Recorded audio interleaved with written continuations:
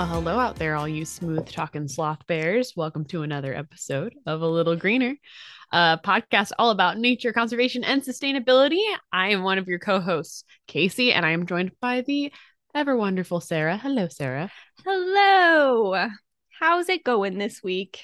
Oh, it is going. It is Oh fall. dear. It It's is fall. Happy fall. happy fall. It's like peak fall right now, like the good part of fall before all the leaves are gone, but like it's actually cooler out. Yeah. So I'm enjoying that element. Do you know the Jim Gaffigan bit about fall and the leaves turning the foliage? The foliage. Vaguely, yes, it It's rings really a bell. funny. When you said before all the leaves are gone, it just made me think it's always worth a watch every fall. Every fall. I'll have to look that up.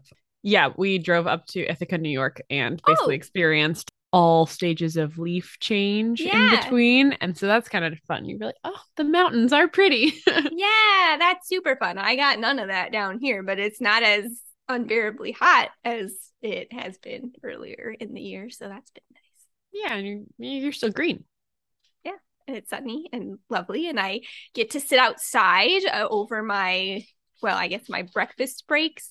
So that's nice, which is a thing that I wanted to touch base about today. We issue these challenges on every episode. And I feel like we haven't chatted about challenges in a while. So I just wanted to check in. Do you have any challenge updates for us, Casey? How do you feel like you've been doing? I personally feel like I've been doing horribly with my challenges. And so I really have just in the past week wanted to try to get back to basics. And so now that it's not so unbearably hot, I'm trying to spend my breakfast break outside. At least it's not super naturey, but at least I'm getting some of that outdoor time in.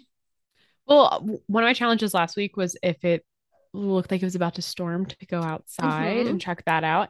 And then it stopped raining here, as it does, I guess. So I didn't get to do that. I did actually have a callback in my brain to a episode we did a long time ago where it was like green traveling, Mm-hmm. green vacation, and we talked a little bit about hotel conservation efforts. And I was really mad at myself because I didn't take a picture as I was leaving the hotel. But our hotel that we stayed in for my cousin's wedding, instead of having those, those little tiny bottles of Yeah. shampoo and stuff that they put in there, I was instead of gonna having about to call them condiments, but that's not what they are at no, all. they're no, I don't need those. Instead, like attached to the wall, they had larger sizes that were refillable with pump heads. And I guess I just hadn't stayed in a nice hotel in a while, but I thought that was really wonderful because that's Yeah. way less plastic waste. Now they should have refilled the one for conditioner for us, Oh dear. but I liked using that way better than like, when you're like you like turn it upside down and Yeah. you like can't get the shampoo to come out Mm-hmm. of the little thing. It's too tiny even to put your finger in. Yes. Yeah, I didn't have to deal with that. So I am on board 9 out of 10 for that.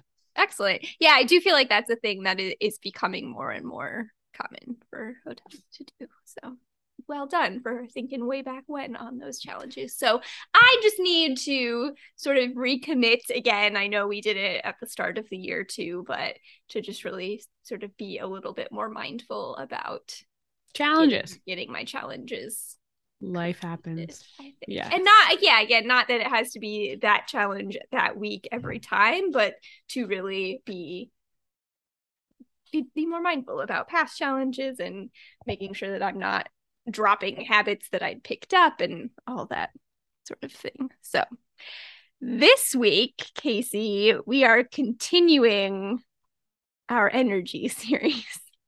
And I'm a little bit terrified of this week's episode, but we're going to see how it goes. We're going to talk about nuclear power. Uh-huh. So I just want to start off with our question before we even jump into our discussion, because I think that this is very relevant to our discussion. What comes to mind for you when you hear nuclear or radiation, either or? When you hear those words, what comes to mind for you? Very negative connotations. I think, especially right now with like the war in Ukraine. Mm-hmm. So if you're listening to this like way in the future, there's a war in Ukraine and Russia invaded. And last week, the Ukrainians blew up an important bridge. And then there was a bunch of news articles that were like Putin considering nuclear options, all these nuclear weapons basically being launched out there. And that's like the ultimate threat of war, is like the worst case scenario, nukes. So you go weapons when you hear nuclear. You go. I think, yeah, mostly. I mean, it depends on the context really, because on a different day you might say that and I would think, yeah, the power plant like 15 minutes from my house. So which we'll also talk about. Yeah. Yeah, I think for me the word nuclear does make me think weapons and just scary. Like it's just a sort of an immediate like fear response almost when I hear it. I hear radiation, I think about cancer. I hear nuclear, I think about war. And not just you're talking about nuclear options within war. I've been seeing articles, perhaps because my phone is spying on me, but that there's a nuclear power plant that is currently facing jeopardized. Yes, exactly. Good way to say it, which we'll talk a little bit about that in general as we go along tonight too. But that's another potential issue. Even if I think nuclear, I think about nuclear power, I think about catastrophes, right? Yeah. You might think about Chernobyl or one of those. So I do think that this is a big challenge when it comes to nuclear energy and the use of nuclear energy, is these preconceived notions that come along with it and these sort of loaded words that we use. So we're going to dive in tonight to what nuclear energy is, how it really works, why we're talking about it as an energy source, and what some of those pros and cons might be. So stick around.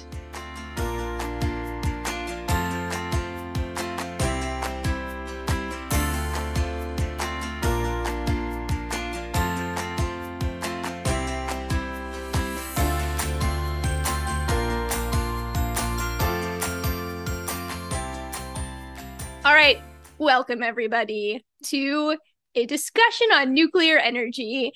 This is a personal challenge for me taking on this episode, because I really do have these sort of gut feelings associated with the words and sort of preconceived notions about what nuclear power entails.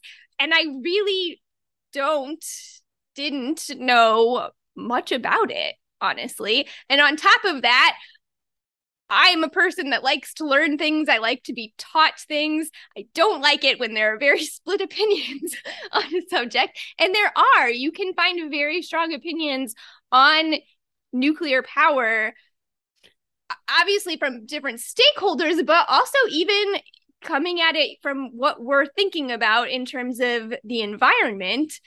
Folks who are concerned about the environment have some split opinions on nuclear energy. I do also, while we're on that, want to just mention that potentially, seeing where tonight's episode goes, it might feel a little bit removed from our sort of nature conservation sustainability, because I am going to dive in a little bit to just how nuclear energy works. But hopefully, as we go through and we talk about the process of nuclear energy, we'll see where those tie-ins are and how it's connected to the environment. Let's do it. Let's do it. So, how does nuclear energy work? Again, we're thinking about, fossil fuels being the big source of our energy today. And so we're looking at the other options that are out there and kind of a little bit comparing and contrasting those with fossil fuels. So we think about those fossil fuels. We are burning those fossil fuels to produce steam. So we're producing steam to turn turbines to generate electricity. That's how it works. That burning of the fossil fuels is the big sticking point with them in the release of those greenhouse gases. So with nuclear energy, we're not burning anything. We are literally splitting atoms to generate electricity. That's wild. Yep, my brain can barely comprehend what an atom is. I can tell you, I can give you the definition, I can give you a description of the particles and how an atom is composed, but I can really, you know what I mean? Like, barely grasp it. So I remember when I was like in 7th grade or whatever, we learned, or maybe Mhm. 8th grade, when we learned what an atom was, and they gave you like a very clear little diagram of it. Yes. And then I remember like 11th grade chemistry, they were like, actually, it doesn't look anything like Yeah. that. Where like you thought like, oh, it's got like all these little rings of electrons around it, and then it's like, actually, it's a cloud, and the statistical probability of an electron being at a certain point. You're like, what? Yep. How? Ah. I was like, it's too late. My brain, like, know. this diagram Show me is the what first my brain... one. So I no longer have the ability to grasp it. So And then they're like, oh, there's things in between the atoms. Right. Well, what Yeah. is it? Nothing? Yes. Okay, cool.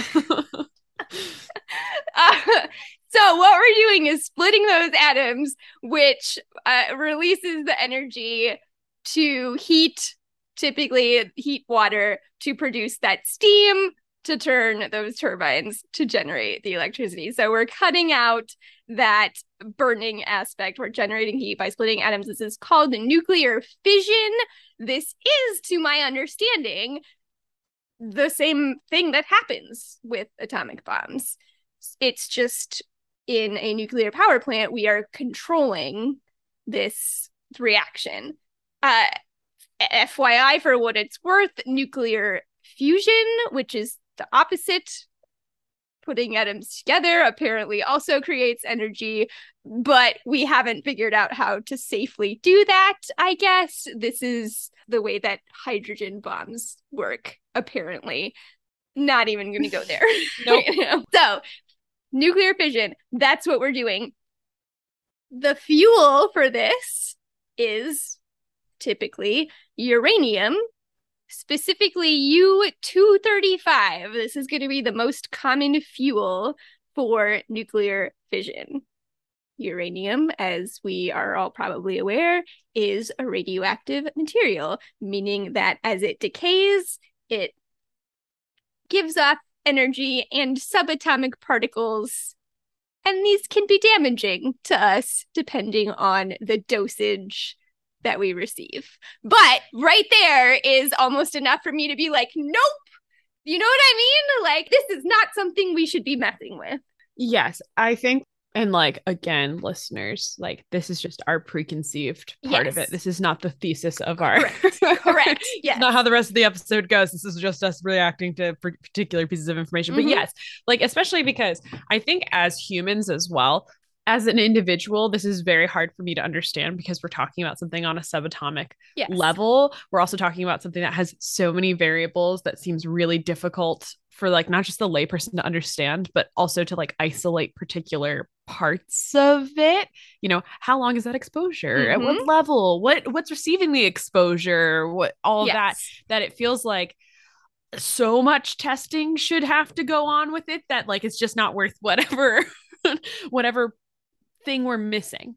Does that make sense? It does. Yes. Yeah. It does make sense. And I think, you know, these are things that are going to come up again and again as we move through the episode. But yeah, so as I say these words, it feels like, oh my gosh, like this is, but then you have to take a step back and remember, we're first of all, we're not making uranium radioactive. Uranium exists and is radioactive, and we are all exposed to background levels of radiation every single day. All the time.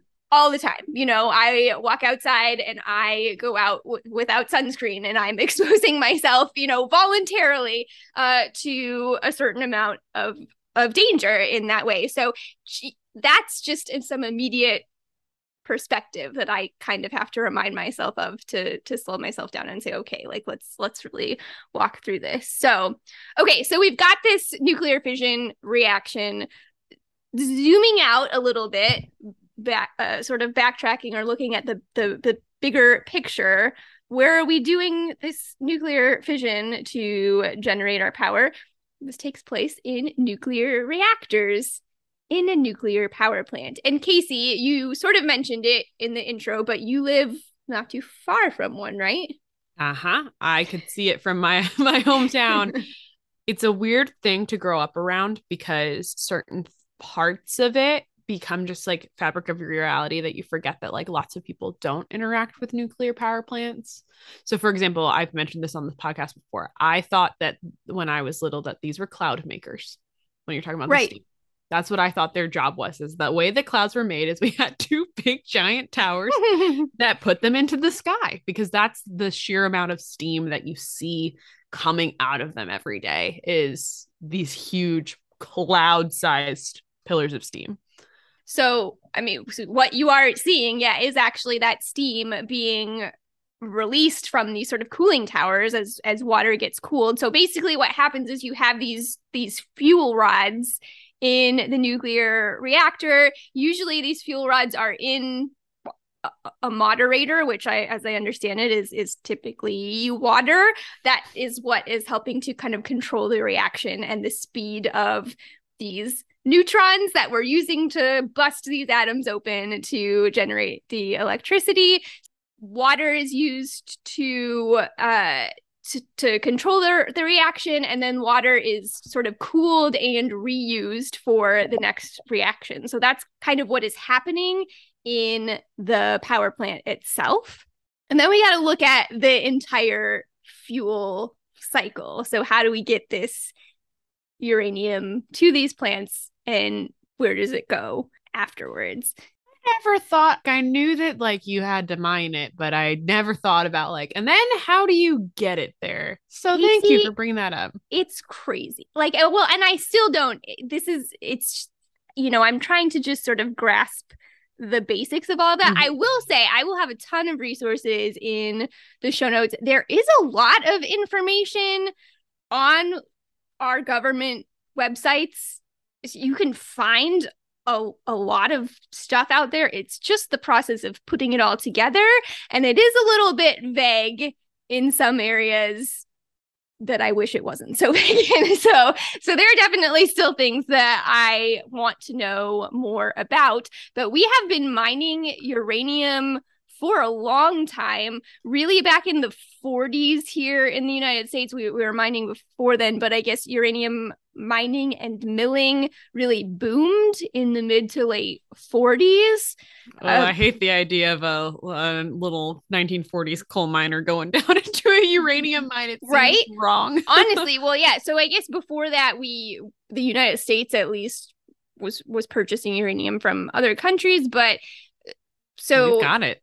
Yeah, during the this sort of mid to late 1940s, there was a lot of mining going on, and mine operators extracted nearly 4 million tons of uranium ore from the Navajo Nation alone. And this is going to be a little bit of a kind of sticking point as we talk through this. So we'll come back to that. Not just from the Navajo Nation, but that was a big source. And the way that this was mostly getting mined was in sort of underground mines.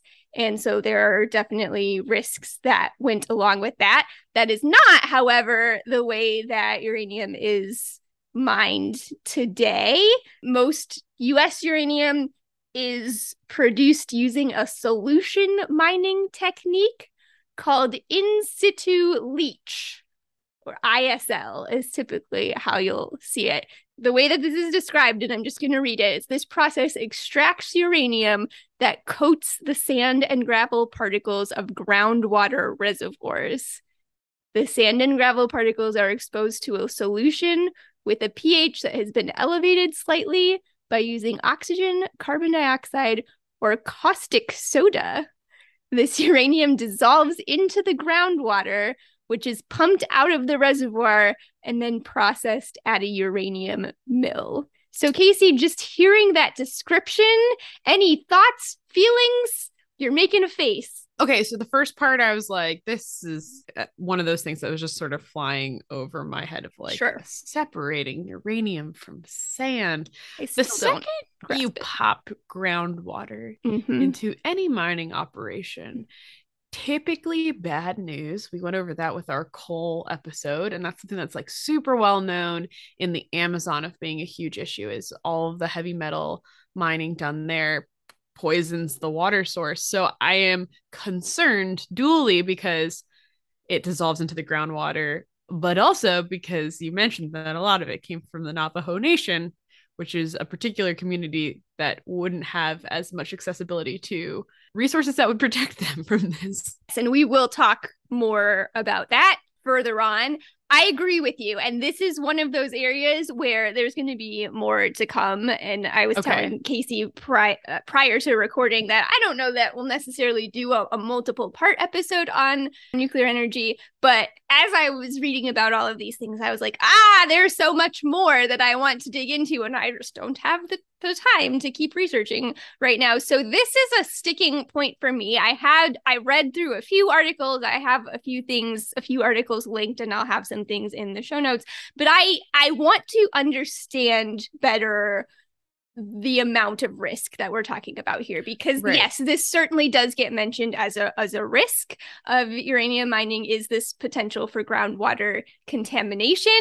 However, I was also finding articles, including things like something from the Australian government, a study that they had done related to this, that basically says this in situ leach is less damaging environmentally than the way that we used to mine.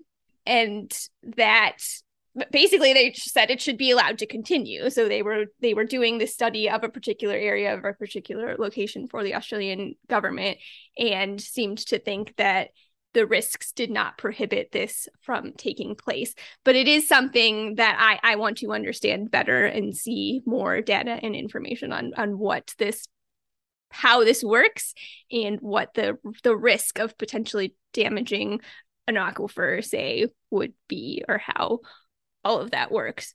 This does, however, eliminate some of the safety concerns of underground mining. In particular, radon gas inhalation was one of the big issues. So I think from that standpoint, it is safer in terms of the folks who are actually doing the mining. It seems to me that there's a decreased safety issue for those people, which is a good thing. So that's how we're doing it mostly now, is this in situ leach mining. And then there's a process called milling, where this uranium ore gets concentrated. This is referred to as yellow cake. And I watched some videos about this, and it really does. I don't know how to describe it, but I feel like yellow cake is a fairly accurate description for what this material looks like as it's being milled. And then it has to be converted. So it gets converted to a gas form, and then it goes through a process called enrichment. And all of this is just because we're trying to get that uranium-235.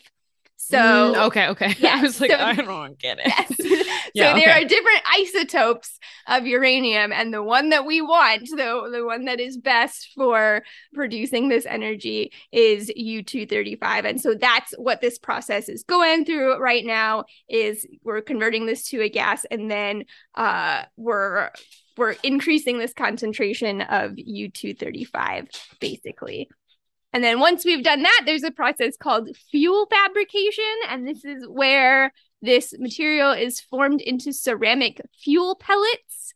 And these pellets are then stacked and sealed into metal tubes. And this is what forms the fuel rods that are then bundled together to make a fuel assembly that's going to go to the reactor. And those rods are going to be in the water. And then that's where all of this reaction is taking place. Is that sort of almost kind of clear a little bit? Pellets get stacked into tubes that are rods, and then the rods become the core reactor. Okay. Yeah, basically. So then this is all put together. They're transported to the reactor sites. They store the fuel assemblies on site until they are needed. Apparently, at this stage of the process, throughout all of this uranium is only mildly radioactive and is contained within these tubes, I guess, that they're in. Typically, reactor operators will change out about 1/3 of their reactor core, which is 40 to 90 fuel assemblies, every 12 to 24 months, just to sort of give you a time frame for how long these things last. Because, of course, once the reactor is spent, we have to think about the other end of the fuel cycle and how these things are stored and disposed of. Apparently, like on this diagram that I have, Casey, in the document here for you to see, and it will be one of the links in the show notes as well, you can see this box labeled spent fuel reprocessing, and it looks like they're basically recycling some of the fuel. That is not actually a thing that happens right now, at least in the United States. Okay. But there's potential for it if we, I guess, can figure out how to do it. But that is not what happens. I like that little asterisk is doing a lot of work in this diagram. It's so like, true. Oh yeah, then it just goes around. And then it's like, oh, it actually doesn't happen in the US. Perhaps you should have left the box out and put a sentence in that says in the future. Anyway, that doesn't happen. So these spent fuel rods do need to be stored. And that's another thing that we'll talk about here. So let's talk about why we would use nuclear power. And Casey, what is the big one, or what are some pros that you are aware of, or what can you think of that would be the benefits of why we want nuclear energy to be in the discussion? Sure. I honestly could probably be like, my gut keeps me in the like, can we do something not this? You know, like, do we have enough other stuff that will fill in the gaps so we don't have to do this? But I have been swayed to I understand why this is such a attractive option to a lot of people. And so, of course, why we're talking about this as an energy option is because it has basically no carbon emissions when you're actually like up and running the plant for actually producing the energy. Yes, that's the big one. And so, again, people want to be nitpicky about this and be like, it's not really carbon free because there's carbon emissions in the mining and the transportation. And that's true of anything, anytime, anywhere. How far do you want us to go? Do you want us to calculate the emissions of the workers driving in their cars to the plant? You know, so my table has carbon emissions under this standard, you know, like, so we're talking about the operation. We have to understand that. So there are those life cycle assessments looking at the emissions for the total life cycle. And of course they vary because it kind of depends on how you're calculating it and all of that. Just astronomically lower than you could be with any fossil fuel. So in that sense, in terms of those emissions, this is a clean energy source. Many environmentalists see this as a necessary option to lower our emissions in time, to meet that Paris Agreement, to mitigate the effects of climate change as best as we can. So that is the number one thing to realize and understand about this. However, it is certainly not the only benefit to nuclear power. It is apparently very reliable. This is several years old, but I think still very relevant. In the United States, in 2016, nuclear power plants, which right now is generating about 20% of our electricity here in the US, had an average capacity factor of 92.3%. And I'm trusting, this is from a Yale E360 article, I'm trusting them that this is actually what the capacity factor means, but this would mean that they operated at full power on 336 out of 365 days of the year. So the reasons that it might be down would be for maintenance and things like that. That is an amazing, I will link to this chart as well, but especially compared to some of our other renewable energy sources that might be down in the like 30-ish something percent. This 92.3% is great. Might even have been better than coal. I'm not sure if I have that exactly right, but I will have that chart in the notes for us too. So a very reliable energy source. Right. And to throw in like my own personal experience is that our plant has two towers to it. So sometimes one wouldn't be running, but the other one was still running. And because they would like announce scheduled maintenance, because let me tell you, nothing causes panic like the nuclear power plant seemingly not operational nearby. No one likes that. The only thing worse than that, like being like, let's have a nuclear power plant, is being like, our nuclear power plant isn't functioning. So yeah, it's super reliable. And as a reminder to folks who might be forgetting some of our stuff from your energy episode, is that basically we have to produce the energy at almost the exact same moment that we need to consume it. Yes. And so when the sun is not out, when the wind is not blowing, and there is not enough battery power to back up that system, something else needs to be in place. And so that's where nuclear really becomes this attractive option to basically supplement these other options. Yes. So that's a big one.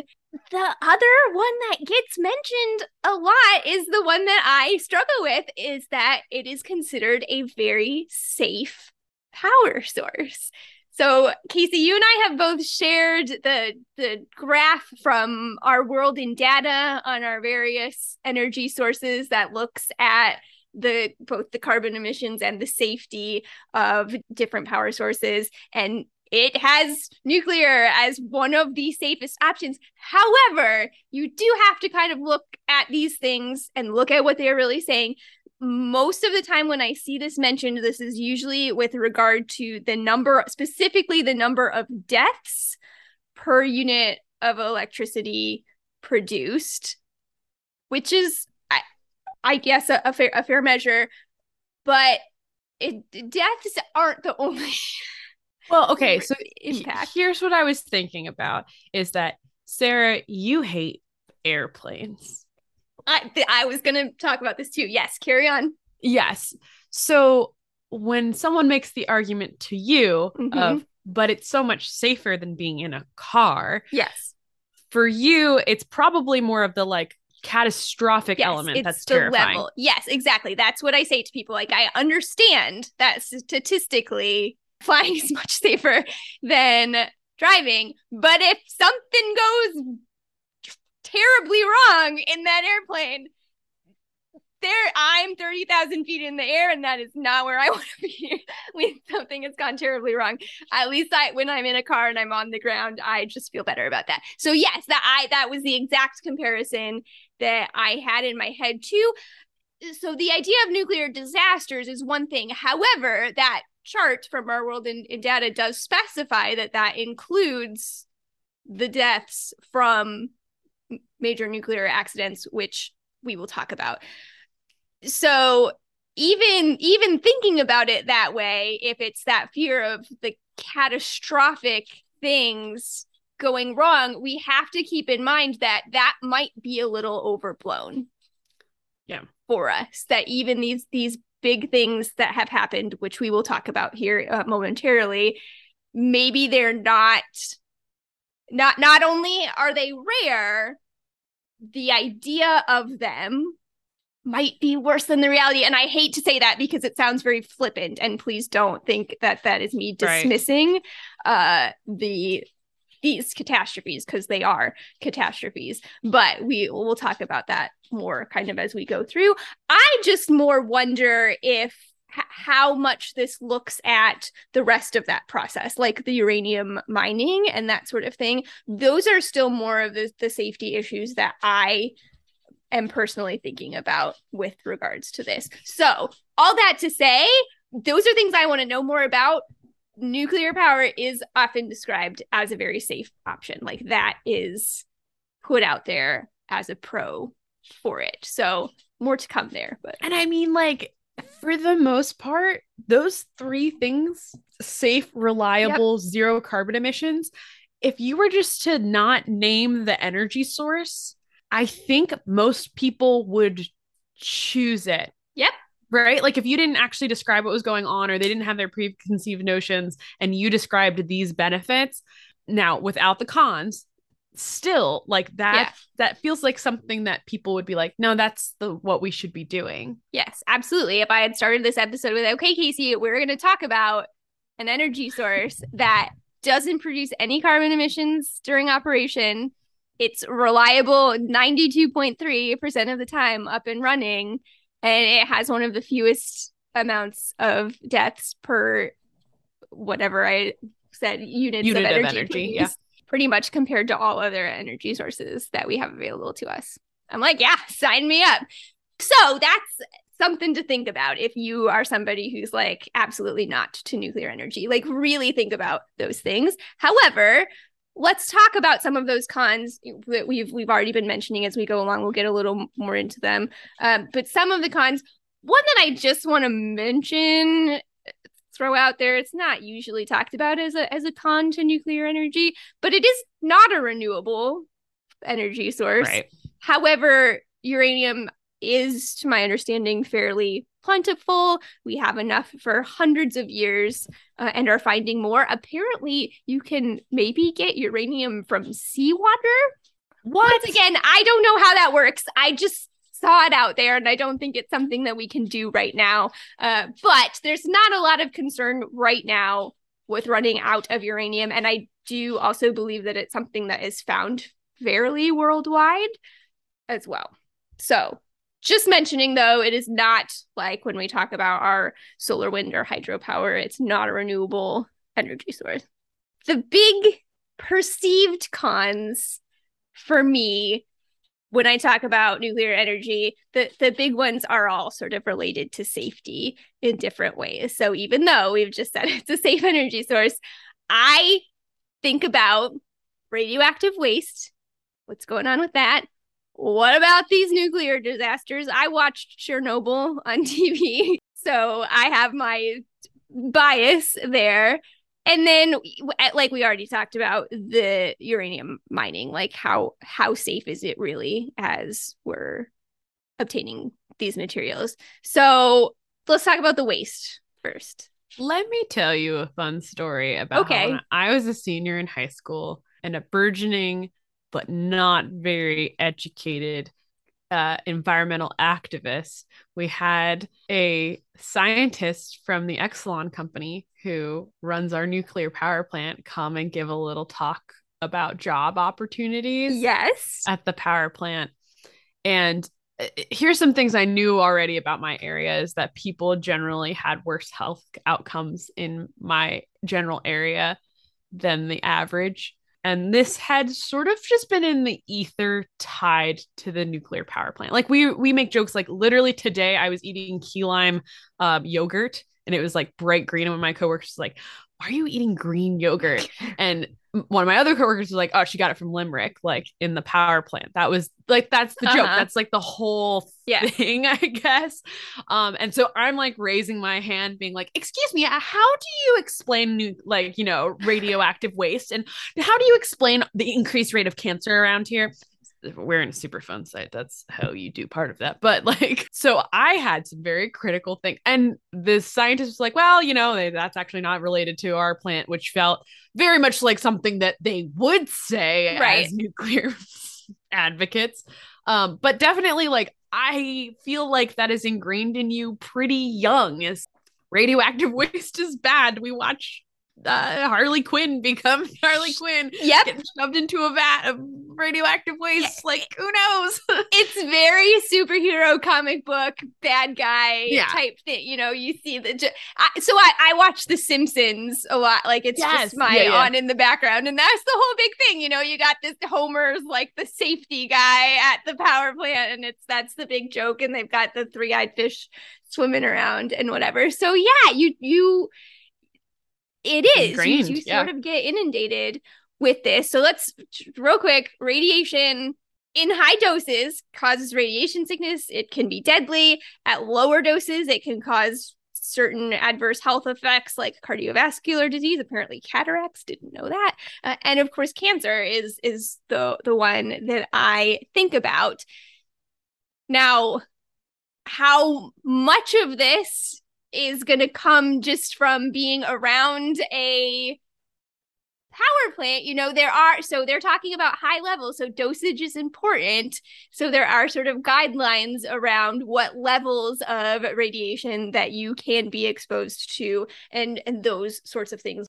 Previously, improper disposal of radioactive waste from the early stages of the process, from the mining and the milling, has caused problems. I want to go back to, in particular, for those Navajo communities that we mentioned when this kind of took off in the United States. And this was like ridiculous reading about this. I will say I am glad that you can find this on our government website. So at least they're admitting to that. But it was unbelievable that waste rock from underground mines was just left piled outside the mines. Waste materials from mining were used in the construction of roads, homes, and schools. And it was not until 1978 where there was something called the Uranium Mill Tailings Radiation Control Act that stopped the use of mill tailings in building and construction projects. And I'm just, why did it take that long, first of all? But there's also just waste that's still out there now that remains at more than half of the abandoned mines and continues to cause issues. And that is from the EPA, like that's from the Environmental Protection Agency. So I do think that while it's important to acknowledge that we're not doing this anymore, we did this. And this is a thing to know, and to, I think, if nothing else, to help understand how some people might have really adverse or really strong opinions against nuclear being used as an energy source because of the history of it. Well, and it feels like a relatively forever thing. Mm-hmm. Like, I'm not gonna say forever, but like in the scheme of humans, a pretty long time that this waste is going to be hanging around, right? Like, it doesn't just evaporate into the air. It doesn't evaporate into air. I mean, that's part of the problem, is that it does evaporate into the air, and it becomes radon gas. Nice. That's not actually funny, but yeah, that is what happens. And it depends on the types of waste, which we can talk about that too. And there are ways to clean it up. Obviously, you can't go back and erase the impacts that it has already had, but they are hopefully working on making these areas safer going forward. But again, apparently over half of these abandoned mines are still not cleaned up. So that's part of the story here. So when we're talking about radioactive waste that gets produced from all of these processes, most waste is what is considered low-level waste. Like, that's actually what it's called. And it's, so as you can imagine, that means that it's not producing as high amounts of radiation, and that can be stored, I guess, in landfill-esque type situations, relatively surface level pits, for lack of a better word. They're more structured than that, but they can be stored safely. Apparently, also, all the waste that has been generated in the United States so far could fit in a football field with a depth of about 30 feet. To just, again, I'm just trying to give us pictures for how this all works, how quickly are we accumulating waste, that sort of thing. Which is pretty small. Right. And like, I think like the two things I would say is that's just in the US, where we actually don't have an extremely high percentage of our energy coming from nuclear. Correct. Like 20%. And number two, I know it's not all on that football field, but like, who has to live near that football field? Sure. Right. Like those are the two thoughts that pop in my head. Yeah, no, I agree with that too. And that's, and it's not all stored together. It's not all together, right. And we produce about 2,000 tons of waste annually. So space so much isn't the concern. With that low level waste, it doesn't seem like living around it necessarily would be a concern. You sound just like that Exelon lady. I know, but I'm really trying to sort of process what I have read, totally. And just comparing, like, in terms of quote unquote safe levels of radiation, the background radiation that we're exposed to. That's the impression that I'm getting, about 97% of nuclear waste is considered that low level waste, by the way. But high level waste, more radiation, radioactive for much longer. This needs to be stored safely for, I don't even have it on here, but I think thousands of years. Forever. Just more or less like forever. This is going to need very long-term storage. Right now we have interim storage for it. This is from the U.S. Energy Administration, U.S. Energy Information Administration. We've used this website before.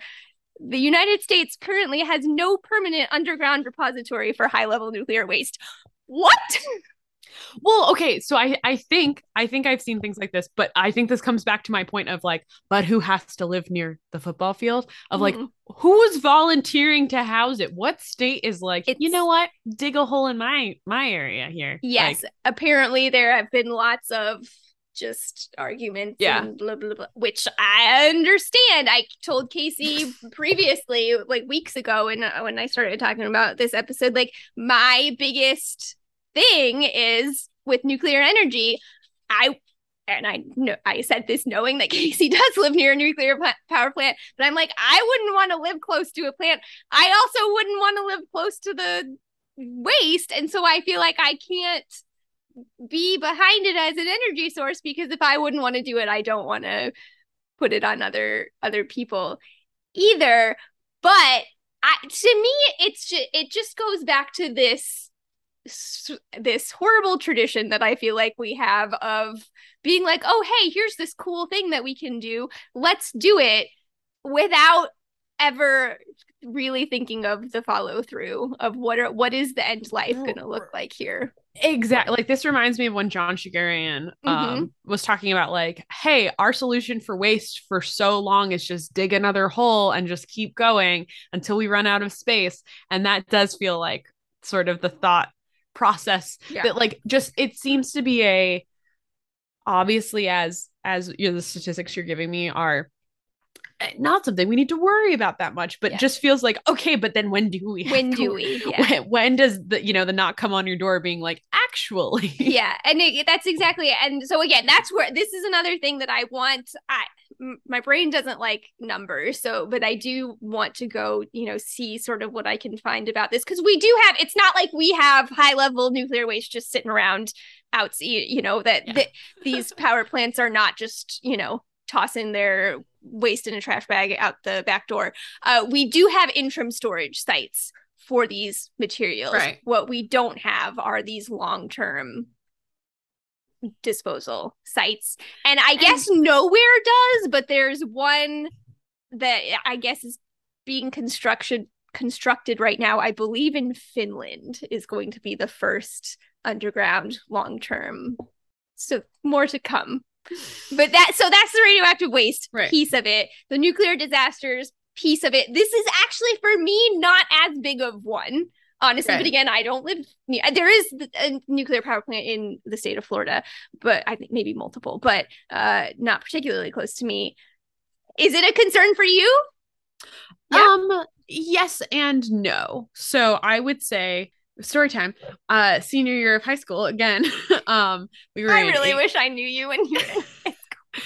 We were in AP calculus. So something that happened every month of my life was the first Monday of every month at 2:00 are the nuclear alarm tests.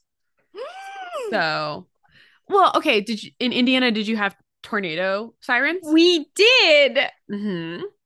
Yeah, and that's very normal to me, but wow. Like loud in your, like you can hear it inside your house, inside the school, loud, once a month, nuclear test sirens. That makes me feel sick to my stomach. I mean, like, it was just yes. And like, occasionally get in the mail like something being like, this is where your shelter would be, where you would get your iodide pill, because basically if like radiation gets out into the atmosphere, it can impact your thyroid, so you would get iodine pills at certain distribution locations that would help basically your thyroid not absorb radiation. I think so. Anyway, senior year, they changed the alarm system No one told me that they Oh, changed the alarm system so that now there's two alarms. One goes at like 2 o'clock and the other one was going at like 2:05 or something like that. So the first one goes and we're all like first you hear it and you're like, what day is it? And then you're like, oh, it's Monday. It's fine. It's fine. It's fine. It's fine. Then the second one goes off.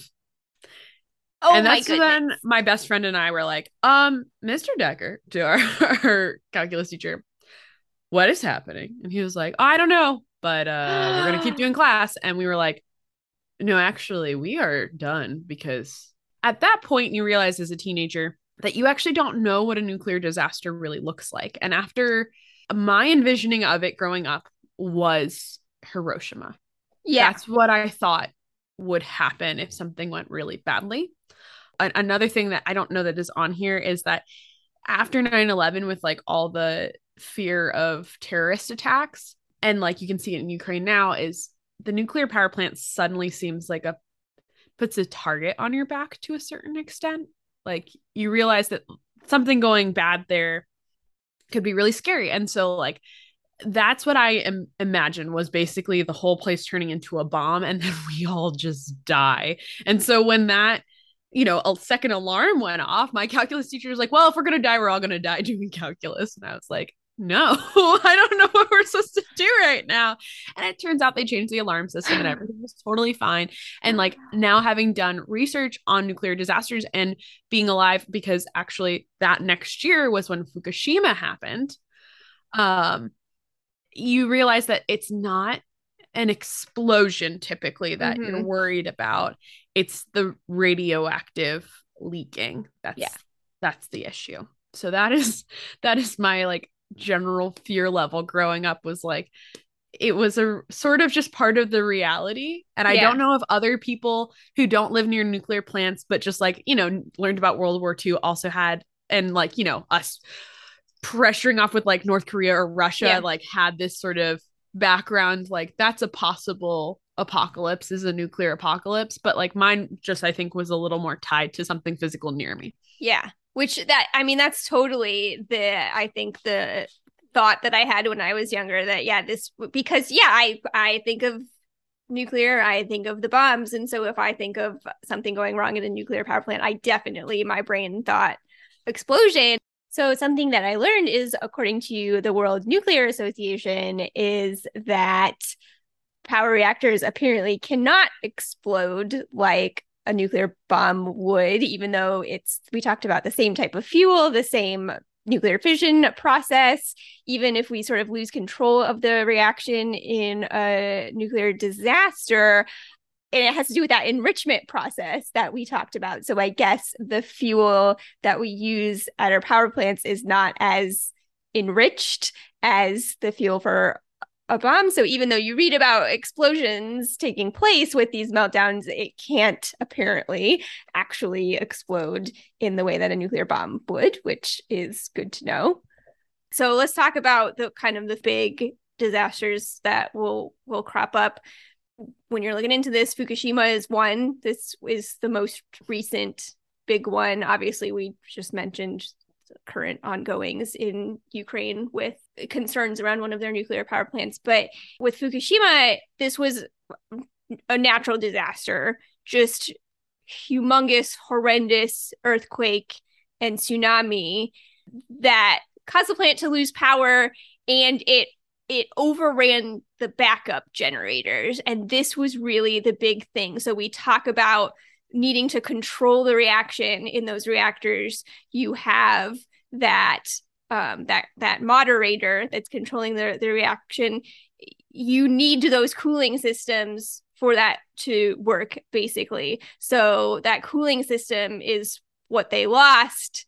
That it did lead to explosions within the power plant and the core, and it basically leads to that reactor core meltdown and release of radiation. Numbers for these types of things are almost impossible. Yeah, you can't figure it out, because again, people will say same thing with so 3 Mile Island, Casey, and I'm curious how much you knew or learned or were taught about this, because that 3 Mile Island is one that happened in Pennsylvania.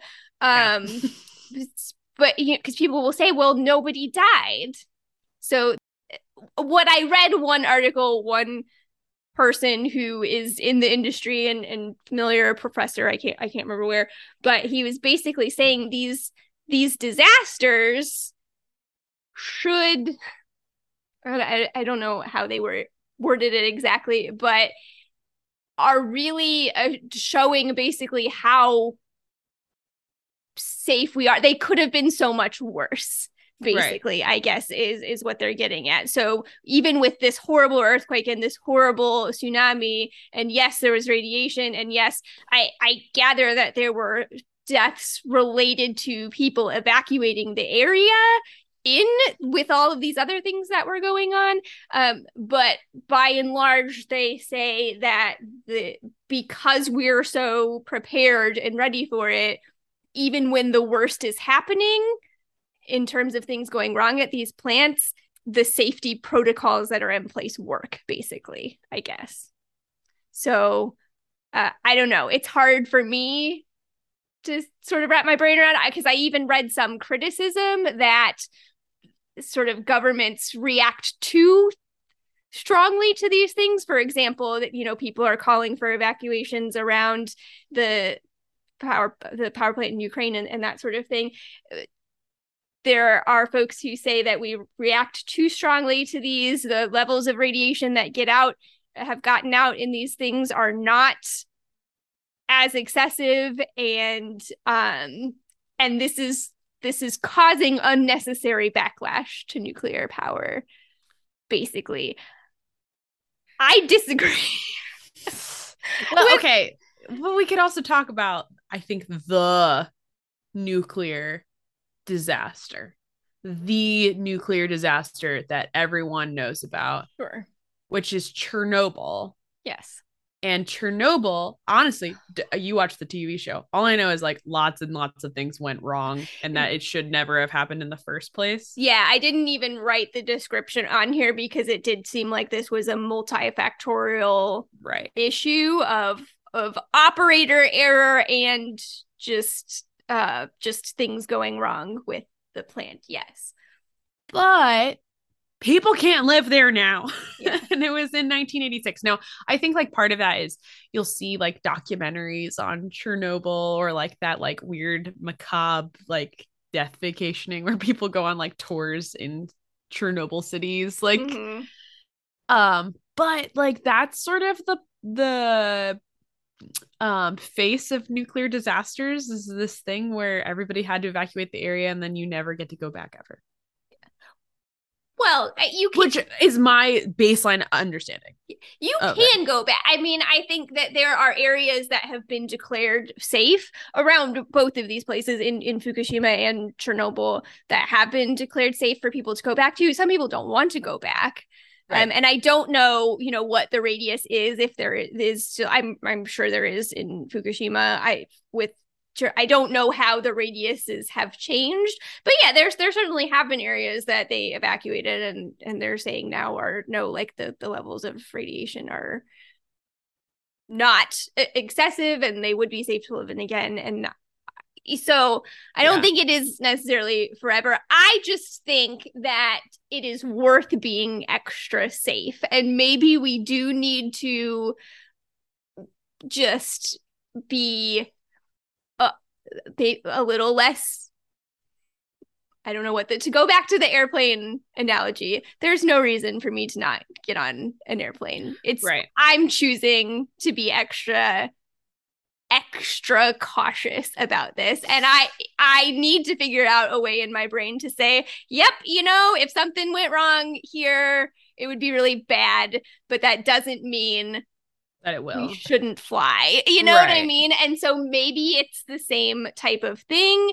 Yes, there's possible things that could go really wrong here. That doesn't mean we shouldn't use it. It does mean that we better be very safe and very thoughtful. And some of the things the videos that I was watching and articles that I was reading, folks who say that they work in the industry, who knows, people can be whatever they want online, but folks would comment and say that you know, I work at a nuclear power plant and the level of that they take safety is extremely high. And that's what you want to hear, right? Yeah. I think, so I guess maybe with all of this, what I'm saying is where I'm coming around to is I see the benefits of nuclear power. We had better be continuing to look at and update safety guidelines in all steps along this process. One of my very good friends is a nuclear scientist on a submarine. Well, let's talk to them on the podcast. But like all of the training that he had to go through, because I was friends basically like from the start of him doing it. And like we went to college together, and then like learning of his journey afterwards, like felt very like I was alongside him for a while because he would tell us all about it. But like they do go through a crazy amount of work and like rigorous training, and there are, because I mean, let me tell you what's scarier than just a nuclear power plant to me. A nuclear submarine. It's under the ocean. I hate it when he's on that thing, but he's the guy, and I trust that he's going to keep things going. And he tells me about the like 80 backup systems that they have for everything. So there really isn't like a whoops, one person messed up. It would take like a lot of people to messing up. Yeah. The other thing I think is that even if it's not like an explosion, one of the scary things about it is cancer, which I feel like is just a amorphous, scary thing. Sure. That once again, you can't be like, that definitely is why you got it. But like anything that increases your risk of cancer. Nah. Right. Exactly. I mean, everybody knows somebody who is or has dealt with cancer, and I have close family and friends who have had horrible, horrible battles with cancer. And so that certainly colors my thoughts and feelings about this too. And that's where I sort of feel bad about this whole episode right now, because I do feel like what we have shared mostly is our feelings and opinions. And I want to that's why I say that I want to follow up. I will also, when we wrap up, that's going to be related to our challenges as well, is just getting some more information out there. But I do feel like this is going to be the uphill battle for nuclear energy, is understanding that public opinion and how really can we get to the bottom of how concerned should we really be about these in the grand scheme of things, and looking at how much radiation is too much radiation, what is the plan for this long-term storage, what really are the risk factors of uranium mining, and those sorts of things. And I do want to point out that despite all of the things that I have just said, I live near one with basically no problems. Right. Never actually had a real actual problem with the nuclear power plant that's been around since the 80s in my area. Super long lasting source of energy as well. And that, despite all of my also preconceived notions, I'm sort of on my team. Yeah, I guess nuclear is probably the way we're going to have to do it. I think I mean, I think at the very least, I'm not going to be like, let's shut down all of the nuclear power plants immediately. Do you know what I mean? Yeah. Like, so I'm accepting of nuclear power, and I appreciate the pros very much for what they are.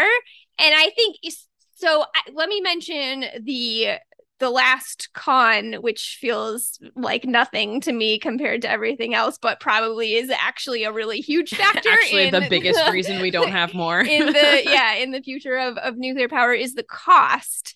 So the cost of building new power plants is a lot. And this is from energy.gov. Conventional reactor designs for nuclear power plants are considered multi-billion-dollar infrastructure projects. And we have not had a lot of new reactors built in the United States. Apparently, there are 2 more that are either just came on or will be going on soon. And there's a whole bunch of other applications out.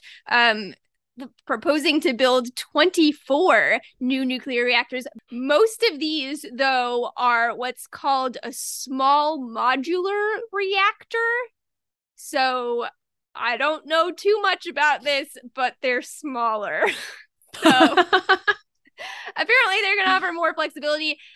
They're going to have a smaller construction time and going to make nuclear power more affordable and I think safer too. And I can't remember, of course I didn't write that part down, but I think that there's just the way that these are designed.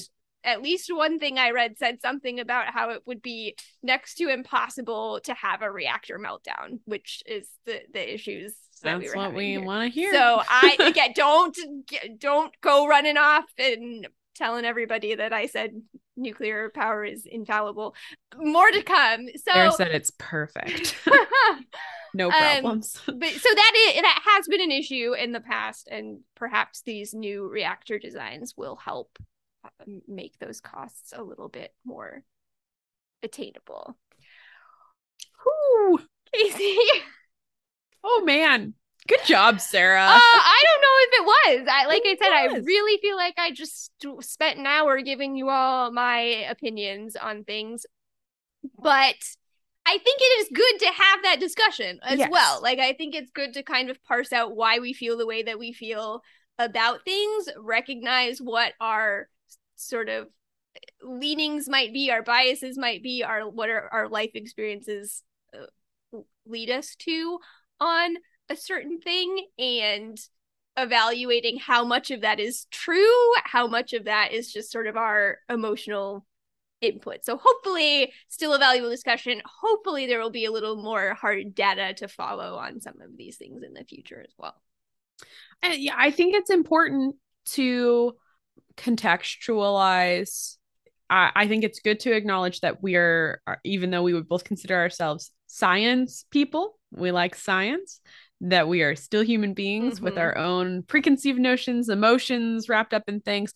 And I think number two is that like data doesn't always tell the entire story.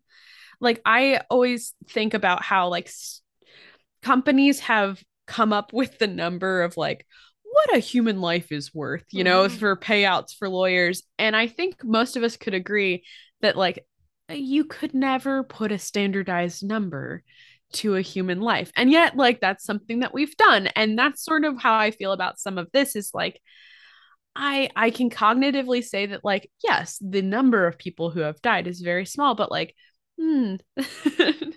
is for me is the is that enough information to say that it is worth whatever? And I mean, as I said, I think I've come down on the side of yeah, I think we're probably much safer than what childhood me thought. And that this is going to be part of the energy solution. But the facts we can't just be like, oh, see, safe, reliable, and zero emissions. So case closed. It's important to talk about all those things. And I really appreciate your thoughts and stories and your kind of personal experience from being nearby the power plant. So thanks as always for the discussion. Stick around, folks. I will try to come up with a couple of challenges for you, and we'll wrap things up in just a moment.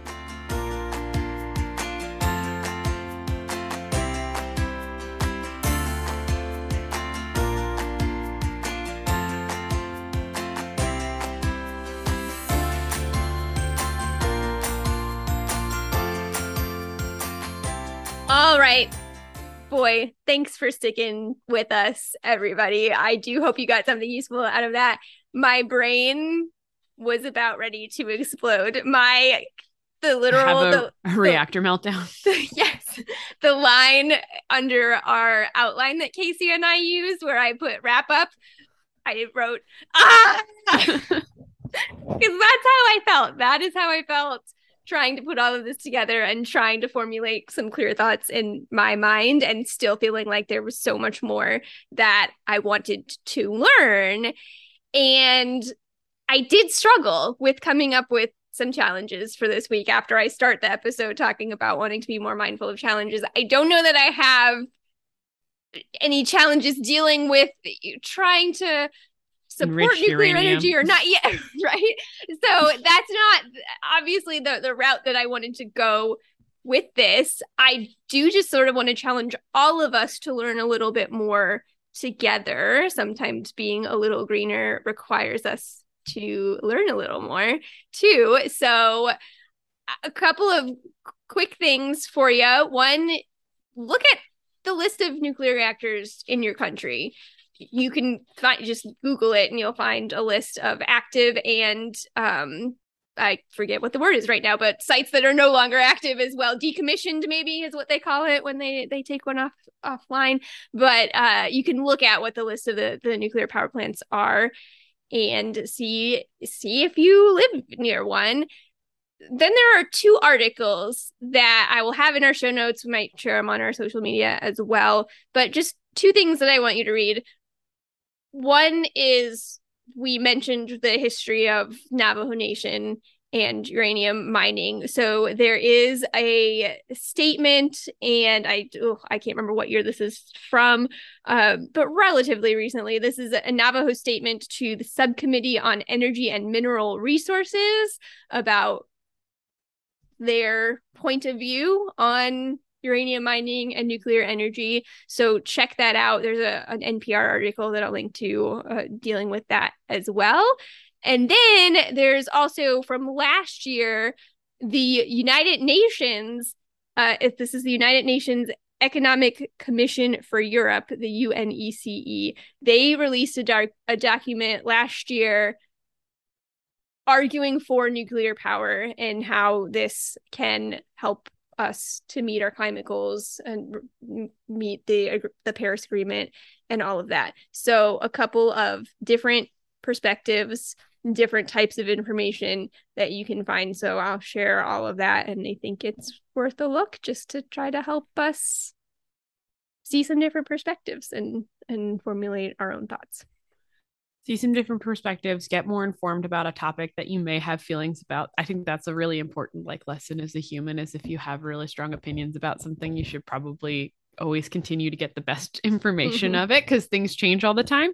One of the things that helped me is actually a challenge. If you want to hit 2 challenges at the same time, from our episode with Justin Gillis about the Big Fix, his book actually has a chapter about nuclear energy. And I think it makes some really compelling points about nuclear energy, but also got into some of those logistical challenges, specifically here in the US, of why some other countries have lots of nuclear power plants, and some of those things that Sarah spoke to of our fear around them and the costs and the logistics that make having more nuclear power plants challenging, and how feasible they are as part of the energy solution. So the Big Fix, you can get it.